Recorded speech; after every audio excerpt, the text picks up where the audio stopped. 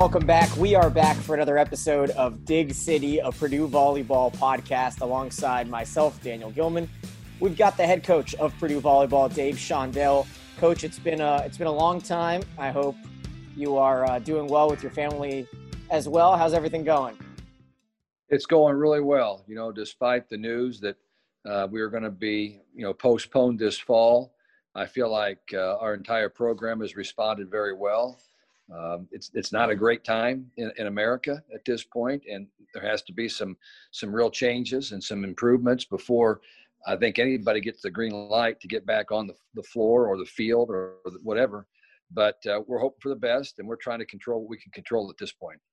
So let's start with that. Can you walk me through, what the at least stages were for you and, the volleyball team and I guess the whole coaches community in terms of when you learned and when you found out what it would mean for your program specifically? Yeah, our group came back in early June as far as our volleyball players did. That was 17 players, including 3 freshmen that had just arrived for the first time. And they started by being quarantined for a certain amount of time before they could really start to be together. And they were doing some open gyms at facilities around campus because they could not get into our facility until they were tested, where they were able to do conditioning with our strength coach and get in the gym for a little bit to play or, run some drills by themselves. Coaches have not been involved in any of this until August 7th or 8th. But there was one situation that we had in the early parts of the coronavirus mania with Maddie Skimmerhorn's dad. And it's very, very good news to see that he's made, at least as far as I'm concerned, as a full recovery, correct? Yeah, he's terrific. He's been back at work as an athletics director at West Noble High School. And, he went from being down and out to where I think there were a lot of people concerned if he was going to make it to a great turnaround and a great recovery. So we're all thrilled that, a big part of our Purdue volleyball family, survived that. And we're looking forward to him being back in Holloway Gym. So now getting back to the team and what all of this really means is, so when the Big Ten did decide to go conference only, I'm sure there was a bit of a scramble going on, behind the scenes for you guys. Hopefully in February is when we anticipate starting. We have a schedule ready to go. So the Big Ten has told us we're way ahead of anybody else, and we feel good. Our Big Ten coaches have been working diligently to make this happen. We've been trying to provide the level of leadership that's necessary to make it work. All the Big Ten schools have all the proper protocol in place. And we felt like it could have worked if we would have gone now, but we understand that there's still some unanswered questions. So we're willing to wait, given the opportunity, and we hope that basketball will be given the green light. And if basketball is given the green light, I think football will follow quickly, and then fall sports will be able to jump in right after that. I'll ask the first unanswerable question, at least the one that I know popped up to the heads of a lot of Big Ten and Pac-12 volleyball fans. And that is, are you sure what's going to happen in terms of the NCAA has canceled the fall championships, but it seems like, the SEC, the ACC, the Big 12, they're going to at least go forward at the moment with the volleyball season. How does that work for a postseason looking like, for the spring? It looks real confusing to me. What we have found out, at least the statement that has been made so far, is that the championships will be held in the spring. But as of right now, teams that play in the fall or the spring will be eligible for that championship. That's what we understand. Sounds interesting to me, but that's the way it looks right now. And the championship, as of now, is a 32-team field. So it's not the traditional 64-team tournament, which really opens up a real mess, in my opinion, because they've got 2 ways to go. The way it's been proposed by the initial committee is that it will be all conference champions get an automatic bid, which is the way it's been in the past. But then you had another 32 spots that were filled mostly by at-large teams. So as of right now, if the the board of governors or whoever is the next group that will officially approve it, then you're only going to have one Big Ten team, most likely, in the NCAA championship, and one Pac-12 and one Big 12. And so what we're hoping, if they go that direction, which I think would be a big mistake, but if they go that direction, we're hoping that the NIVC will step up again. And if the NIVC has a 32-team event, then it would be a stronger tournament, most likely, than the NCAA. Because let's say Wisconsin wins the Big Ten like they did last year, just for sake of argument. Nebraska, Minnesota, Penn State, Purdue, Illinois, Ohio State, Michigan could all go into the NIVC with teams like Washington, UCLA, USC, Texas or Baylor. One of those aren't going to get in, so the other one could jump in. You've got either Florida or Kentucky, and then you've also got the rest of the bunch in those leagues and so forth. So it would be a better tournament. So I think that would be a mistake for the NCAA to go that way. But if they go and make it an all at-large selection, then you get a lot more Power 5 conference teams, and you get all the better teams. But then you have these mid-major conferences, a lot of conferences. What are they playing for during league play if they don't get a chance to go to the NCAA tournament? So it's a catch-22 situation. There's not a good answer. When they decided to go to 32 teams, they really cut the legs right off of the NCAA tournament teams. Yeah, confusing is an underrated way to talk about that, especially if you've got SEC teams that finish their season in December and then don't play the playoffs postseason for 5 months later. But we'll get to that if we have that to talk about in the next few months. Well, I'm sure we'll have more Dig City episodes. But let's talk more about your squad, because today, which is August 24th, right? If I'm to be 100% accurate, is the first time you guys were all able to hold a practice together, right? Well, we started practicing on August, I believe, 8th, I think was our first day. And we had, I think, 5 practice days before they broke the news that we were not going to play in the fall. And so then we continued and had 2 more practices before we felt like it was in the best interest of our players to be able to go home for a handful of days to prepare for the start of school and a long haul of volleyball in school during the next 3 months. So, but this was the first practice we've had in about 10 days. And for the fans that don't necessarily know what classes are like for Purdue, is everything online, or do students/student athletes have in-class classes? Well, 90% of our people are on campus. I think that's the number that I heard. I mean, the campus is buzzing.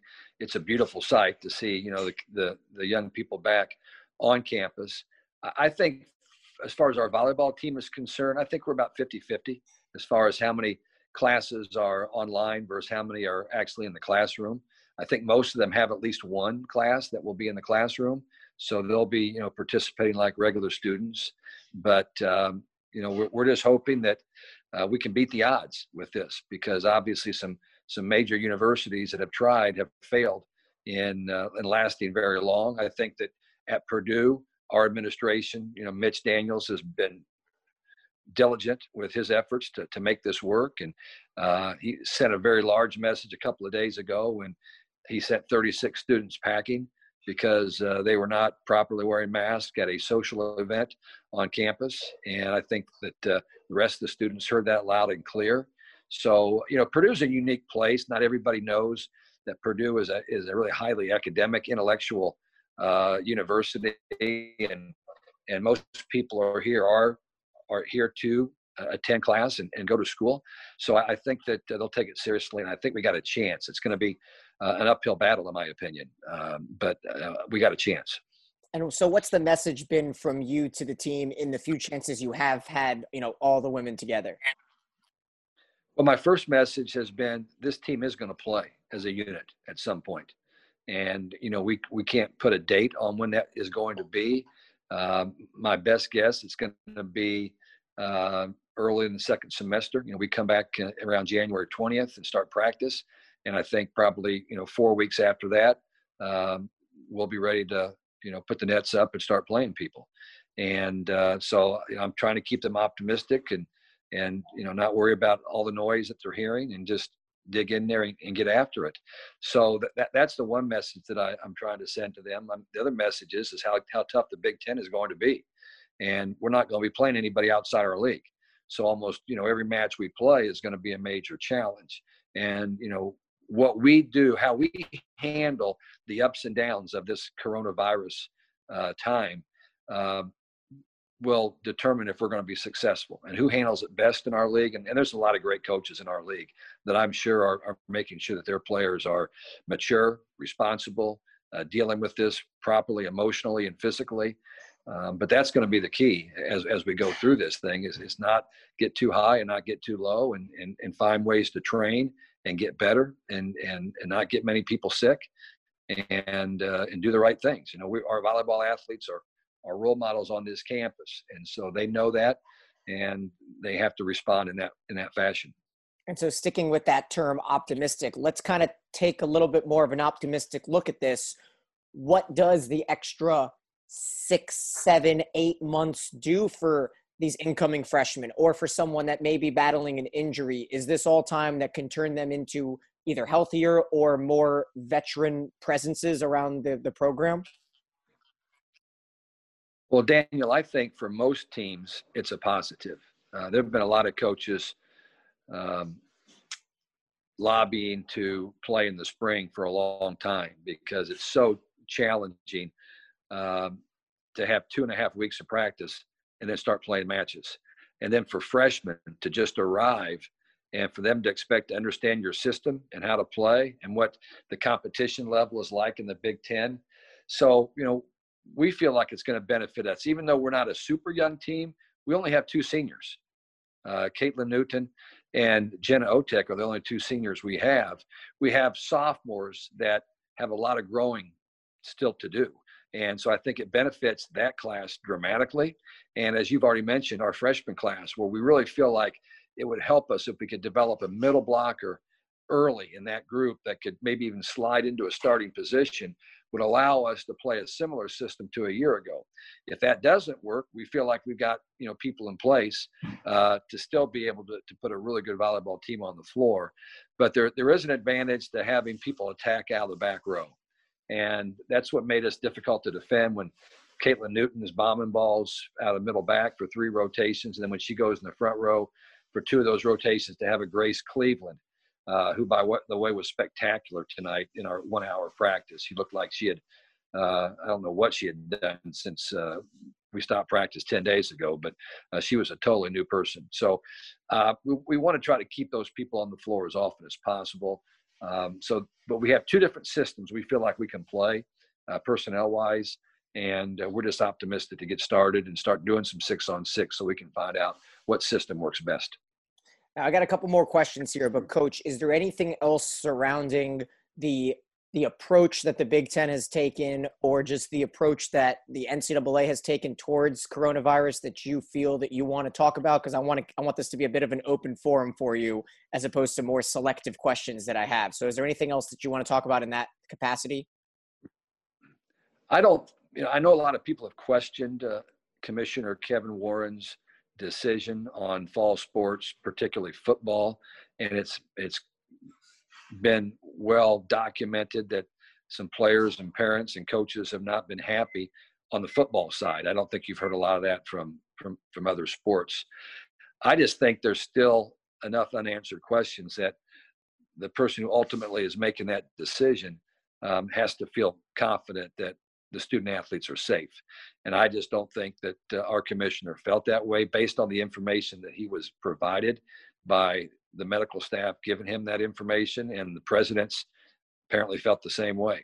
I think our athletic directors, were looking at it from a different perspective, and they had seen personally what was going on at the campuses and felt pretty comfortable that, we could make it work. I do think a delay helps everybody. Maybe you learn a lot more. I mean, every day you're learning more about this, not just the virus itself, but how do you contain it? What tests are coming along that might speed the process up. Right now, still takes, even for us, which we're really quick, it's a 24-hour turnaround from taking the test to getting the test. But the biggest issue with the test is the expense. And right now, my understanding is it's about $127 a test. And we're doing a lot of testing in the Big Ten. And so if they can come along with that newfangled test where it's kind of a spit test, and it's down to about $3 to $5, that's gonna change things quite a bit as well. So, we're as mentioned, we don't make those decisions. What we do is try to train and deal with things the best we can. And this group loves to be in the gym, so we're gonna make progress. And so, what's the, I guess, acceptable amount of practices? Is it just is it a little bit more restricted over the next 5 months, or do you guys have a little bit more free reign as long as everyone continues to test negative? What are the restrictions or regulations there? The NCAA is still doing a lot of thinking on that. Right now, we have about 3 weeks of 8-hour a week time with our athletes. 8-hour weeks, meaning 4 hours in the gym, 4 hours in the weight room, which is not bad since we're a long way away from the start of the season. It's kind of a reversal. It's what we would normally do in the spring. And then after those 3 weeks are over, we're going to have a 20-hour week starting again. And that gives us a lot of time, to prepare. But as we look at it right now, our weeks run out about 3 weeks before our kids go home. So we'll be, well before Thanksgiving, and we won't have enough practices available to continue practice. So there's a flaw in the system somewhere there that we're trying to figure out what's going to happen. I think the NCAA is taking a look at that. But basically, I feel really good. We're going to kind of casually get into it here with these 4 hours in the gym a week for a couple, 3 weeks. And then we're going to really get after it and really start making some progress. Sounds great, Coach. And you're going to have to take some notes for me during the practices since I'm down in Florida, and then give me some updates as we'll continue to do Dig City episodes on who stands out like that Grace Cleveland. Just hearing a little bit about one of our star players playing well gets those juices running, because I know a lot of Purdue volleyball fans at home are thinking about this as well. Do you know if there will be, a capacity of fans at the matches whenever they do happen, or is that still up in the air? Yeah, that has not been determined. I mean, they were going to try to get 25% of capacity in at one point in time. I think, as you've heard just a few times, it's a fluid situation. That's the and phrase. Because of that, I think the longer we wait and the better control we get of things, we might be able to expand that, number a little bit higher. But excuse me, right now we're just really wanting to play volleyball. The one rule that I don't know if you paid attention to this and saw this, but as of right now, this is a free year for fall sports teams. And so that makes things very interesting as you start to look. What that means is that everybody that on our roster this year, this doesn't count as a year of eligibility. So your 2 seniors can play again the next year. Your 4 or 5 juniors can come back and play, for an additional year. Everybody gets an additional year. Now, what that does with personnel will be interesting. It won't be a big deal for us too much if, let's just say that Caitlin and Jenna would both want to come back. Well, that's just 2 people. We only have 2 seniors. And then we have 4 players coming in, a couple we plan on redshirting. So it's not a major deal that first year. But then you look at the next year, which would be a year that Grace, JL, Mohorning, Terwilliger, and Bush would finish their career. They get an extra year. And I think 4 of those are scholarship players. And we've already got, players committed to come in that year. And that's like 23. I think the first year, sorry, I was saying that's like 23, 24 by, yeah. Yeah. And the NCAA has said that first year they will allow schools to cover the expense of the extra scholarships. But at a time when Big Ten universities and every university is cutting salaries drastically right now, which is what happened at Purdue, I don't think it's a time to turn around and start offering more scholarships, for people. So that's going to be tough, even in that first year, to do that. So it does create a bit of a quandary, but one that we'll get figured out. And whether you keep all seniors or any seniors or a combination of that remains to be seen. But, we'll do what is going to be best for our program. And once again, on the other side of things, just think about how unbelievable some of these Big Ten rosters are going to be in 2 years, right? When you've got some of these 6-year players like Haley Bush coming around. She's going to be in the conference for 6 years, and she'll have all that veteran leadership, as will many other stars in this conference. Coach, we're going to have a ton to talk about all off season long, but I do want to go a little bit into that final segment we like to do, Fifth Set with Shondell, ask you how Dr. Don is doing. I know you saw him recently, and I just wanted to check in on the old ball coach. Yeah, went over and saw my dad this morning. He's at an assisted living center in Muncie called Morrison Woods. And, it's a sad time for people that are living in those places because they're pretty much prisoners at this point. They can't go out the front door. They can't even go out the door of their rooms very often. And so they're lonely, and they're allowed visitors at this place. Now we can finally get in for one visitor a week, can go in and see Dr. Don. So I really feel like, if people that are in those situations, reach out to them in any capacity you can, whether it's send letters or cards or make a phone call or whatever, because that's a tough situation. And my dad's one of the most positive guys that you'll ever meet, but he's a little bit down right now because there's just not much going on for him.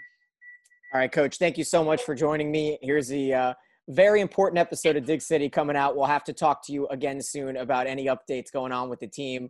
And all the freshmen, we'll for sure have a freshman episode coming up for all you Purdue fans listening at home. Coach, thank you so much. Thanks, Daniel.